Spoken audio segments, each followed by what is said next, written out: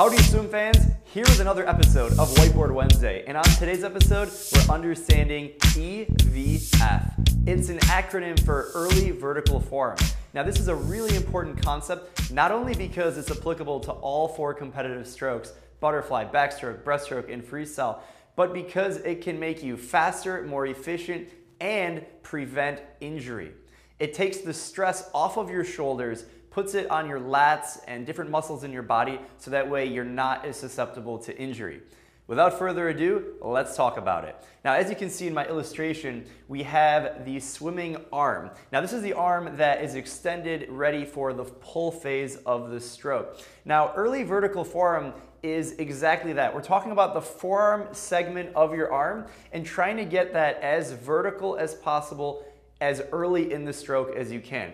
And if you think about the different steps of the pull and the catch, it starts with the hand entry. So you're starting with your fingertips, your middle finger is hitting the water first at about 45 degrees, and then once your fingertips slide into the water, the next step is extension. So once your fingertips are in the water, you're going to extend on a straight line right in front of your shoulder. The entry was about 18 inches in front of your shoulder, depending on your height, and you have the extension.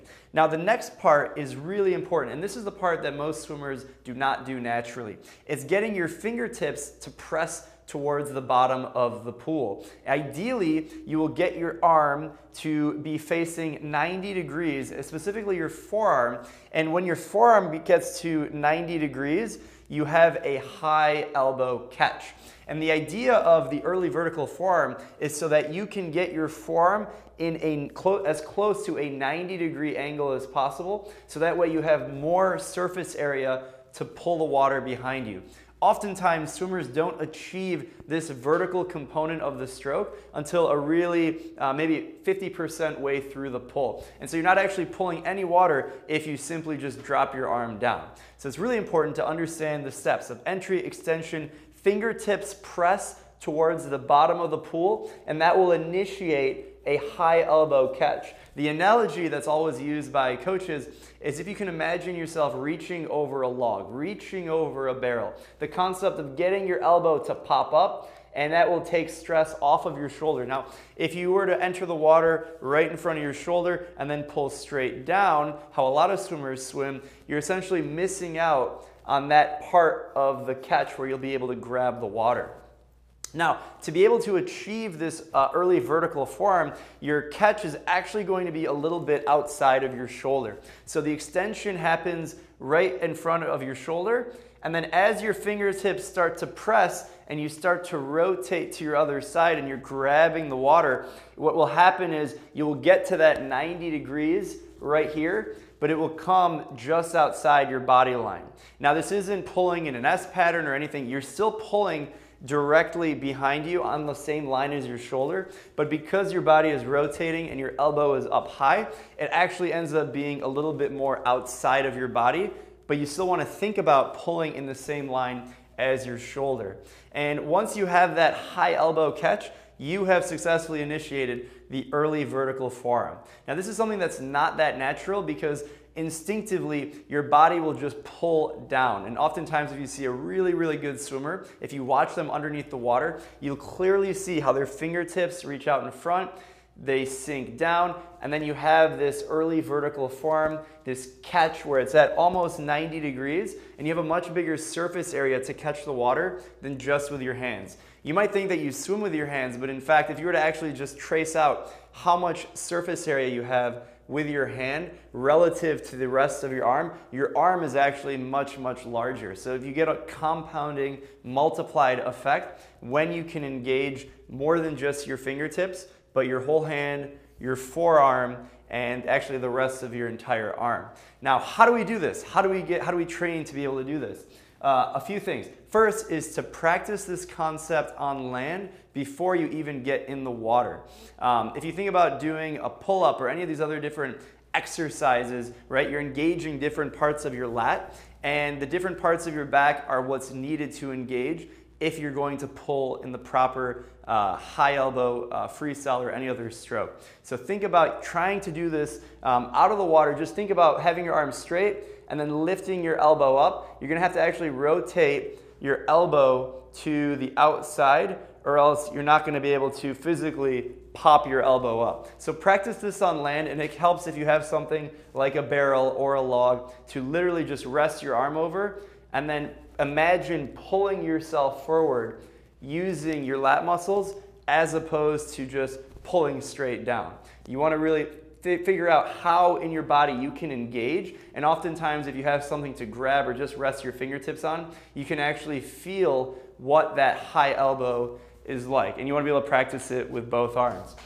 Secondly, you want to do a couple of different drills. A few different drills will really help you out. The first one I recommend is the catch-up drill. There's a few different variations. So the catch-up drill is where you are literally pausing when your arms are in front. You take your one stroke, you focus on getting the high elbow catch, you pull, and you're kicking, and then you take your next stroke only after the initial stroke catches where it was in the first place. So you take your stroke, pull with your other hand, place it, pop your elbow, and then really focus on getting that early vertical forearm. There's a few different variations of this. You can do it where your hands are literally, your thumbs are touching each other between strokes. You can do it where your hands are a little bit wider, and you can do it where you're actually carrying a PVC pipe or a stick or something, so that you can really exaggerate how long you pause so that you can work on this high elbow catch.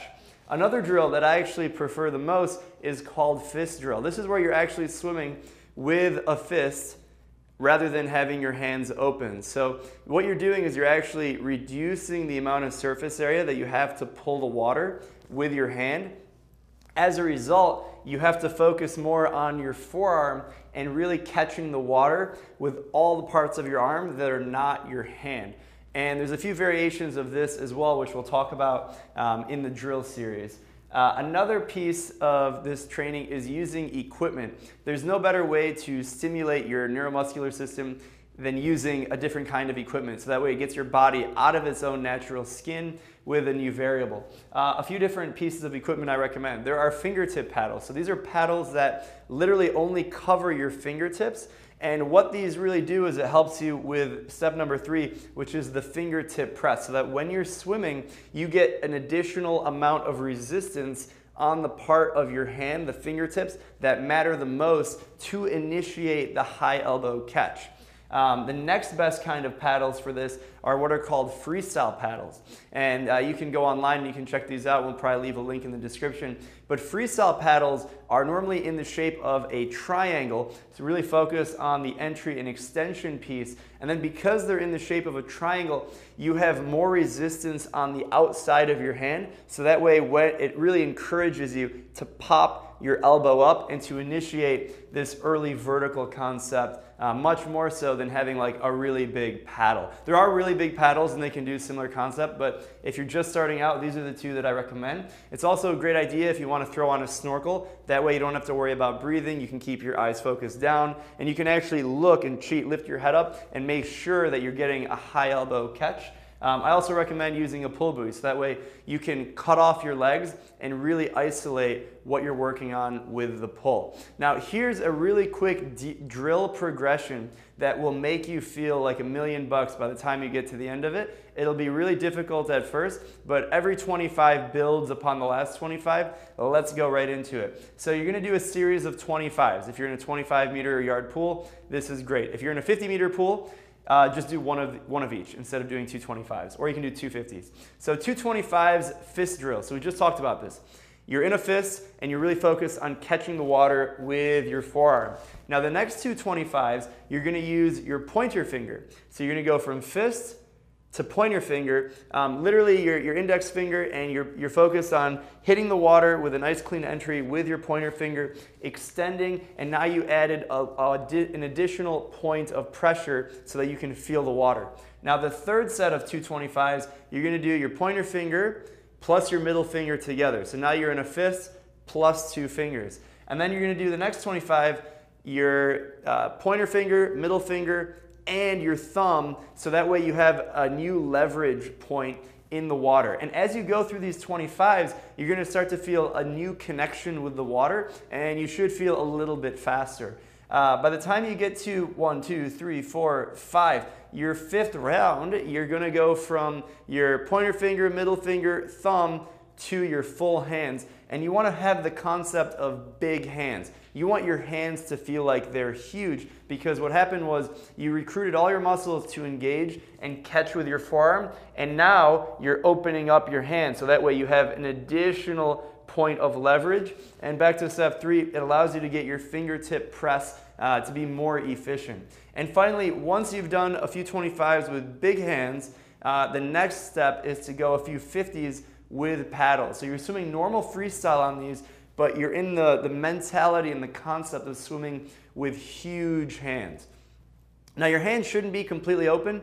Your hands should be closed and comfortably closed. So don't squeeze them really tight. Your fingers should have maybe a little bit of airspace between them, but not much. Really, you want to have full pressure on your hand, which means your fingers are closed, like a mitten. Okay, so hopefully this is a little bit more understanding of how the early vertical forearm can be achieved, and a few different ways in training that you can work towards improving your early vertical forearm and your early catch and pull phase. This is applicable to all the different strokes. It's the easiest to practice in freestyle, and I highly recommend checking out the fist drill and a lot of other drills that we have at MySwimPro. If you have any other tips on how you can improve your early vertical forearm, I would love to hear them. Make sure you subscribe to our channel and hit the bell so that you can be notified when we release a new video. That was Whiteboard Wednesday. Until next time, happy swimming. See you later.